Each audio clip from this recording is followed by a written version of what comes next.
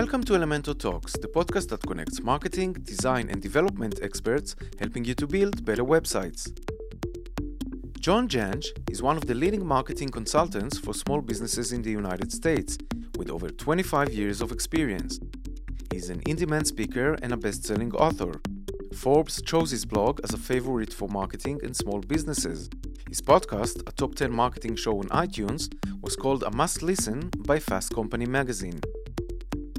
In our 25th podcast, John encourages web designers to step up their game, describes his marketing hourglass approach, and talks about the biggest mistakes small businesses make.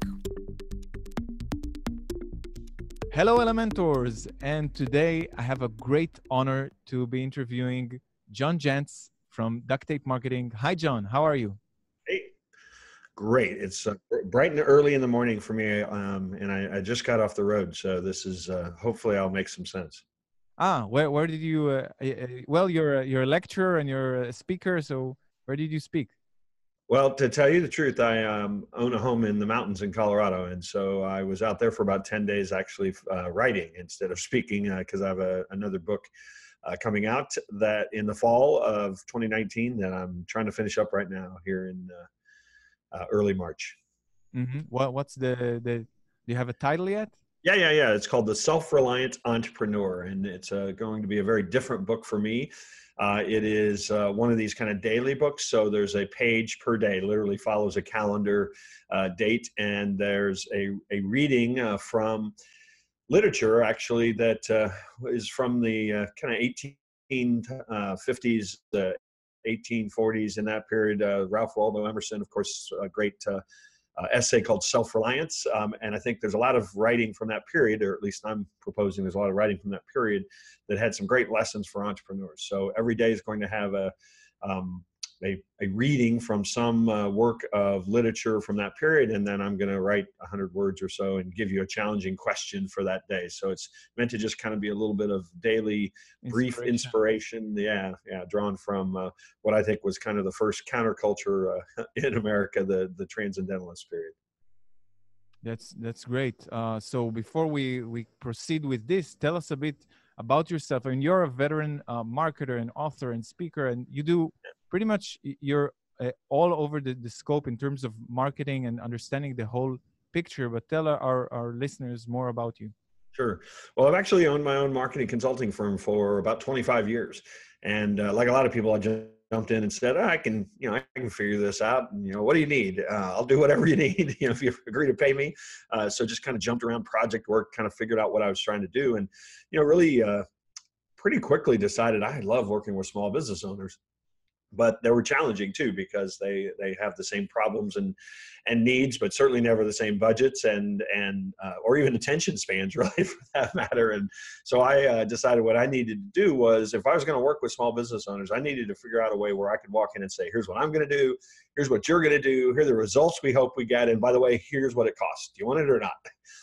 And what I quickly found out is, in trying to kind of solve my greatest frustration, I tapped into what is today, I think, still one of the greatest frustrations with small business owners, and that is it's very difficult to buy marketing services, particularly with the onslaught of digital marketing tactics. Now that everybody's selling a piece of the puzzle, everybody is, so I shouldn't say everybody, but there are people out there selling snake oil, and so the fact that somebody came in and said, we're going to install a system, that system's going to start with strategy first, and here's what it costs, I think was music to their ears. And that was really the genesis of Duct Tape Marketing. I decided if I was going to turn this marketing service into almost a product offering, I needed to give it a brand name, and that's where Duct Tape Marketing came from. Kind of fast forward today, I've as we talked about, I'm working on my 6th book. I do certainly a lot of speaking, but I also have an agency that works with small business owners installing the Duct Tape Marketing system, and have extended that now to a network of independent marketing consultants around the world. We have about 150 consultants who license and use the Duct Tape Marketing system, and actually have formed a network to work with and collaborate with each other in this same sort of point of view, that marketing is a system, and it starts with strategy. So that's kind of my hopefully quick story of 3 decades of work. Yeah, and So the focus on small business, I mean, that's a huge deal. I mean, and what kind of challenges? Because a lot of our own audience are Sure. building sites for small businesses. So Yeah, how did you manage with? I mean, there's a lot of challenges in that type of audience as opposed to enterprises and small and yeah. big businesses. Yeah, there certainly are challenges. I mean, there's challenges everywhere. I mean, there's trying to get an order through a big organization is tough too. In fact, I did a small project for a very large organization. We don't need to name names. It was about a $2,000 project or something like that. And I got a check for $215,000 to pay the invoice, and I was just for a moment tempted to cash it, but I thought, no, that can't be good. And so I called them up to try to say, hey, you guys made a mistake. And they basically sent me out all these forms I had to fill out. And, it was like I was a criminal, that, that they had overpaid me. So, there's problems working with large organizations too. But with small organizations, I think the biggest thing is that for most of them, marketing is almost a necessary evil. They didn't start their businesses because that's what they wanted to do, be brilliant marketers. They started it because they were a good plumber or they were a good accountant or, whatever it is that the business does. And they sort of quickly come to find out that if they can't get good at marketing, they're going to struggle. But it's one of those things that, everything else in their business, they can look at as a system. Paying the bills, hiring people, doing the work that they do. And then marketing is like this strange thing that they don't understand. And so if I've added anything to the conversation, it's that I've said, no, marketing is a system as well in your business. In fact, it might be the most important system. And if you look at it that way and start with strategy and then align all of your tactics based on what you want the market to believe about your business and the promise that you make about your business, then it's not really that hard. You don't have to just chase every idea of the week. You have to actually just make content and your tactics the voice of strategy. And that idea, while still maybe needing to be amplified, of course, made a lot of sense to small business owners because nobody else is talking about that. Still today, everybody's talking about the idea of the week or the tactic of the week.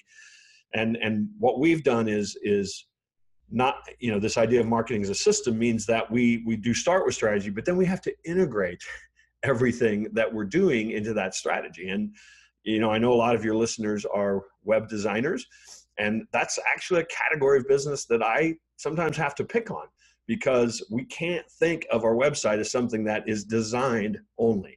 Certainly it has to be designed, it has to look good, it has to match your brand, but if it doesn't function the way that our buyer wants it to function, if it isn't structured the way that the search engines want to see content structured and websites structured, then you're really wasting your time. In fact, in some cases, you might actually be hurting that small business owner if you're not thinking about content and SEO and the customer journey as you design that website.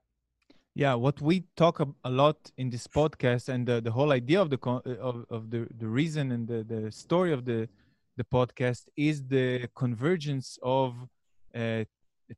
techniques that you need. You need to know how to design websites, and you need to know how to market it and develop it. I mean, you have to know every piece of the puzzle, no matter what kind of niche, even if you're only a web designer or only a marketer, because right. Otherwise you're going to have to wait until someone else delivers the work for you, and you're going to have to be accountable for someone else's work.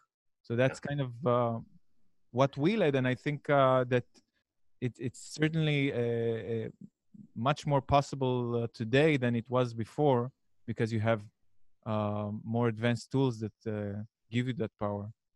Well, and I'll give you another example. And again, I'm not picking on web designers. I'm just picking on the ones that, that believe that all they are is designers. Because, if a website doesn't load quickly because there are things that have been done for design purposes that actually bloat the site or make it, hard to load, well, that's going to hurt the site, every bit as much as it perhaps not looking good. And so, the web designer is, in my opinion, has to be responsible for those elements that maybe maybe didn't matter when we just designed in a vacuum. But if we're going to design the website is the hub of marketing for most small business owners. And so consequently, it touches everything, or is certainly a significant part of the buyer's journey.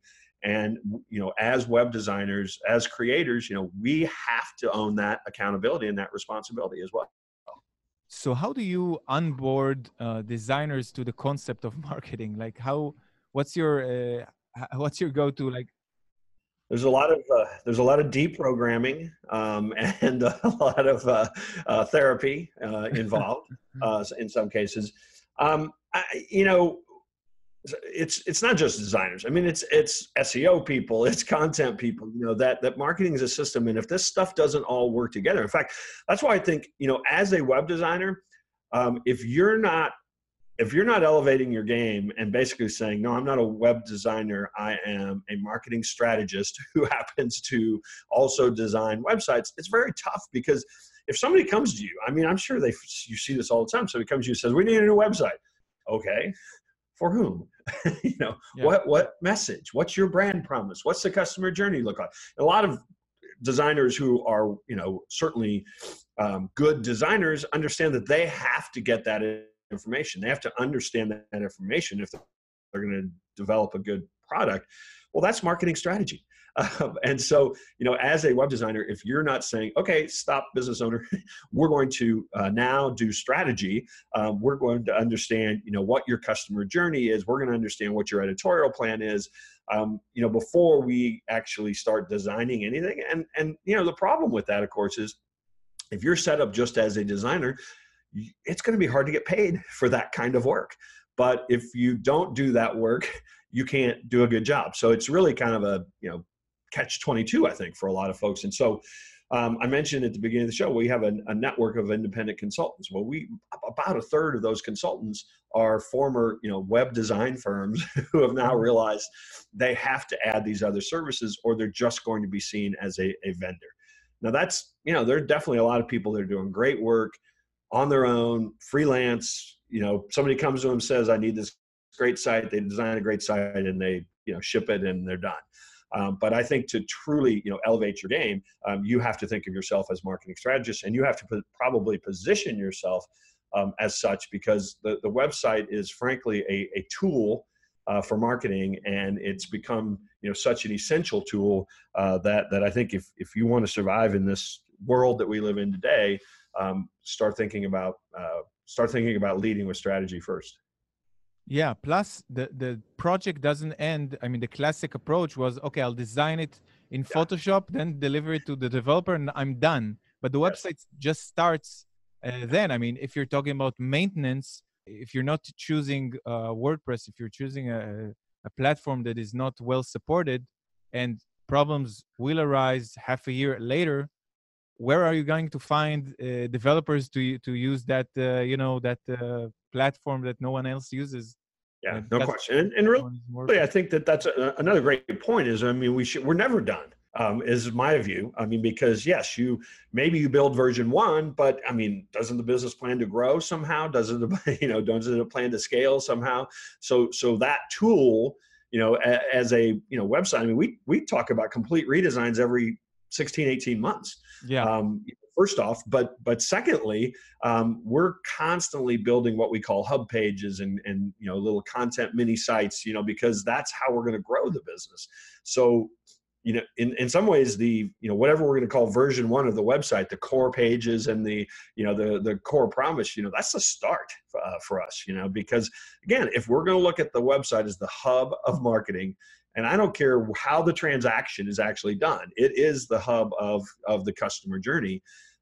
Even if you meet in your office and that person hands you a paper written check, to do the transaction, they have probably visited your website and made some decision about whether or not they wanted to engage you, based on what they found there. And so, we have to look at them as living, breathing elements of our marketing. And, it's the same. It's funny, you think about like running an ad in on radio or on television or in print, like we used to do. Well, we wouldn't run that same ad for 18 months now, would we? So, thinking about, evolving and measuring, what converts and what works and what seems to connect, how the market changes, how the behavior of the market changes, that's something we have to continually be on. So you also train consultants that actually offer those services, That's right. and so when you're starting it to grow as someone who offers services like that, like website building and marketing, you need to learn as you go because technology keeps evolving, and that takes time to own the skill. You Yeah. keep getting better at WordPress, at marketing, etc. How can you in the same time put the proper focus on other elements that you mentioned, like building your case studies, like building your portfolio? Yeah. Well, it's definitely tough. I mean, because there's generally speaking more to do than you'll ever get done. One of the things that we, part of our system is delegation. And so, a lot of freelancers, struggle because, let's face it, all they have to sell is their time. And so what we do is we actually have created a complete system that there are elements of implementation, for example, that we can train virtual marketing assistants. We can train other people to do, but then we have built the systems and documented the systems that we can accurately delegate and replicate, that work. And there's a lot of work that we do as business owners that I'm just going to throw out figures. It's $10 an hour work. But if we're going to survive and grow a business, we better stay doing the $100 or $200 an hour work as much as possible. And so one of the first things you want to do is look at your business and start, even though you may not want to build a large agency, if you want to be more profitable, if you want to have more free time, if you don't want to feel like you're 24/7, on the hook for your clients, start building a structure that's going to allow you to offboard and delegate in a systematic way, 50, 60, 70% of the stuff that you do. I mean, the strategy, the creativity, the innovation, the client relationships, the selling, let's face it, those are your jobs, but editing editing, tweaking code, loading blog posts, that kind of stuff. I know at least 10 million people who could do that for you. And so, we have to get that mindset. That's the idea of the sharing economy, that everything you can get those services online, and that's the beauty of it. And this brings me to another point I want to talk about, is the movement that of everything online, buying online. Yeah. How do you get the right balance for other channels? Let's say you're a speaker, so speaking, or newspaper ads, or any offline activity. Sure. Well, I think one of the keys you have to remember about websites is a lot of people started embracing that as a channel. I mean, let's face it, that's kind of what it was, originally was, oh, here's another way for you to, read about my business. And that's kind of how people saw it initially. And I think a lot of them saw it as a transaction piece. It's like, oh, you can buy, or you can sign up here, or you can get a quote here. I think we have to understand, what our objective is. What our let's start with our end objective is to get and keep a happy customer. And if that's the case, I think what we have to look at is, what do we want our website to do? How do we want it to play a part in that journey? We have local businesses that, a remodeling contractor, let's throw out. I mean, they need to meet with that person. I mean, that's how they're going to get anything rolling, is because they're going to go and they're going to share some brilliant ideas with them. So for that website, our goal is to get them to understand that we're the most trusted, that you'll have a great experience. Here's some examples of other people who've had great experiences. Now set up a one-on-one consultation.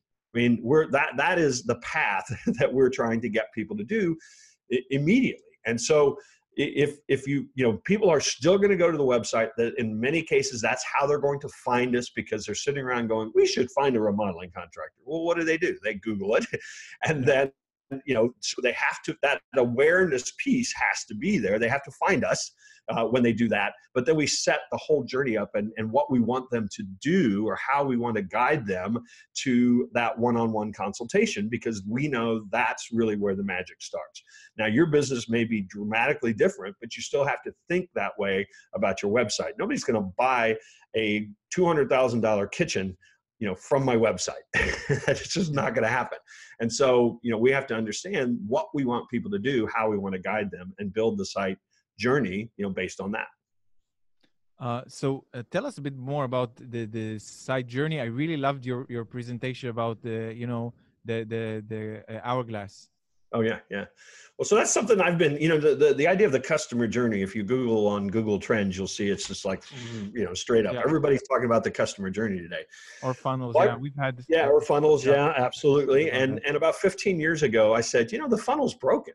I mean, this idea of we can just drive people to the result that we want, by advertising or by sales in some fashion, is no longer valid. I mean, people buy the way they want to buy, and a lot of it's out of our control now. They go to a Facebook group, they Google, they look at LinkedIn. I mean, they're doing a lot of research before we ever even know that they're trying to solve a problem or looking, for some sort of product. And so the idea of the marketing hourglass is that also these funnels, thank you for mentioning that because I get to beat up on them now. The whole idea of the funnel is that, get a whole bunch of people excited, then, keep marketing to the ones that show some interest, and voila, a few of them will pop out and they'll be customers. And for a lot of people, that's where they end the journey. And the idea of the hourglass, in fact, if you think about the hourglass shape, is yes, there is a funnel aspect to somebody coming to know, like, and trust your business. But once they try and buy, that's where, to me, the magic happens. That the greatest source of lead generation for many businesses is a happy customer. And so the idea of the hourglass is that we put the emphasis on the customer experience after, in fact, the buying experience. After somebody is all revved up and wants to buy from us, we keep the excitement just as high by focusing processes and campaigns specifically on these 7 stages of know, like, trust, try, buy, repeat, and refer.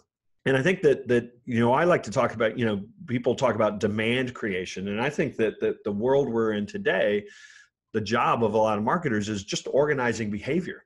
It's these behaviors that people want to go on, these journeys people want to go on. We just have to understand them and put ourselves in the right place, answering the right questions, meeting the right objectives at each of those stages, those changing stages of the journey. And so we actually use the marketing hourglass as a tool, in some cases, to design an entire set of tactics. So, it's as simple as saying, okay, let's understand the buyer journey. How do people find a business like ours? Once they find a business like ours, what makes them like that business? What makes them want to know more? How do we build trust? And then so on, try, buy, repeat, refer. That we actually build our entire tactic map around the journey of those 7 stages. So let's talk about the refer part, because you actually wrote a book about it. So that's very interesting, because I know it's a neglected part. A lot of companies, actually including, I have to admit, our own company, don't put a lot of effort at it yet. But so what are the basic rule of thumbs that you can say about that? Well, sure. I mean, what's interesting is if you polled most small business owners, they will tell you that the bulk of their business actually comes by word of mouth. I mean, if they're doing good work, they are probably, and they don't have robust, lead generation funnel set up. I mean, they're getting work because somebody says, oh yeah, you should call John, or you should call, whoever, because they do great work. But where they drop the ball is that it ends there. I call it the accidental referral. And so, what we should do as marketers, if we're doing good work, is just take a very systematic approach to creating campaigns around referral. And every business is different, but it starts with a mindset. In fact, a lot of businesses that are very successful at generating referrals actually start the conversation about referrals in the lead conversion process. We know you're going to be so happy with what we promised today that in 90 days, we're going to come back. We're going to make sure you're happy. And then we're going to ask you if you know anybody else who needs a result like this. okay, sure, is what, the person says. So all of a sudden you're planting the the seed. scene. Yeah. Yeah, and it's also a brilliant sort of brand promise. We know you're going to be so happy. You're going to want to tell others. I mean, you're kind of, you're basically future, telling them that they're going to be happy, and we're going to come back and make sure you're happy. So it's a great sales message, even if you don't do anything with it. But the fact is that you start planting the seed for that. Now, one of the things that we know is that there are human beings more wired to refer. They're your connectors. They're the people that like to be in the know, the ones that like to tell other people. That can't stop talking. Yeah. Can't stop talking. And so what we do with most businesses is we find those people, and I call them champions. We find those champions. We find those people that are already happy, already talking about you, and just notice them in the comments, or how do you it depends. I mean, every business is different. In some cases, they are clearly referring. I mean, it's how'd you hear about us? Well, Betty told me. I mean, so depending upon the business, we try to find a way to understand who those champions are. In some cases, they may not actually be referring. They're jumping in on Facebook and making great comments, when somebody else, or they're, I mean, there's lots of ways to maybe identify those folks. And we want to make sure that we're taking care of them. We're acknowledging them. We're maybe, I have, this remodeling contractor example.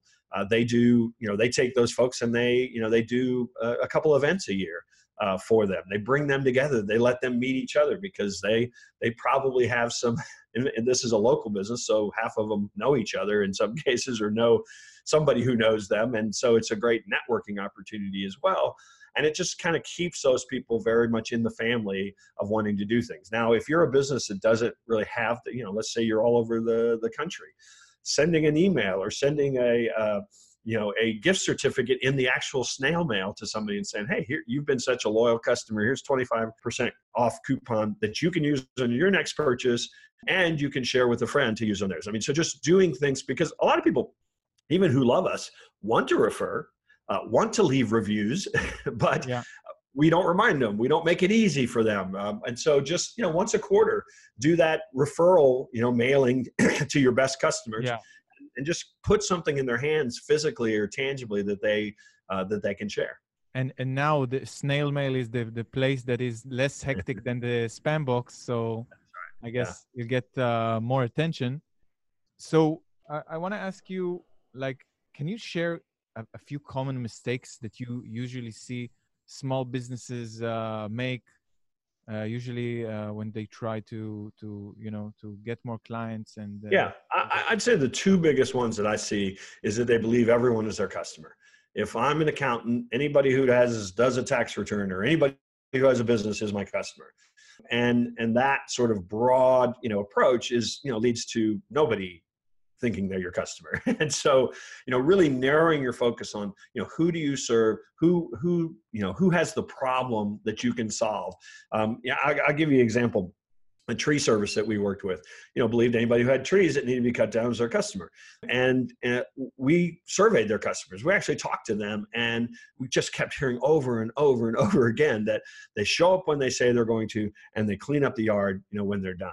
And so the problem that they were solving was that, and not the fact that somebody had a tree they needed cut down, because the belief was anybody who cuts trees down can do that, but they won't show up when they say they're going to, and they'll leave a mess. And so by understanding that was the problem they were solving, that was the unique thing that they actually offered to the world, we're actually able to use that as a message that really targets and attracts people who care about that. They care less about price. They want that service. They want that convenience. They're busy, working adults. They need that appointment, time set up. And so that, that's who we actually, and people don't think about that as narrowly targeting, but what it allowed them to do is attract people who appreciated what they did and would pay them a premium for it. So that, that's mistake number one. Mistake number two, particularly the last 10 years, is that, with every new channel that opens up, every new platform that opens up, I feel like I have to be on there for some reason. So, we work with all these business owners that, again, local businesses that are on Twitter. and they're tweeting to nobody. And it's like, why are you expending the energy or the belief that you need to be there?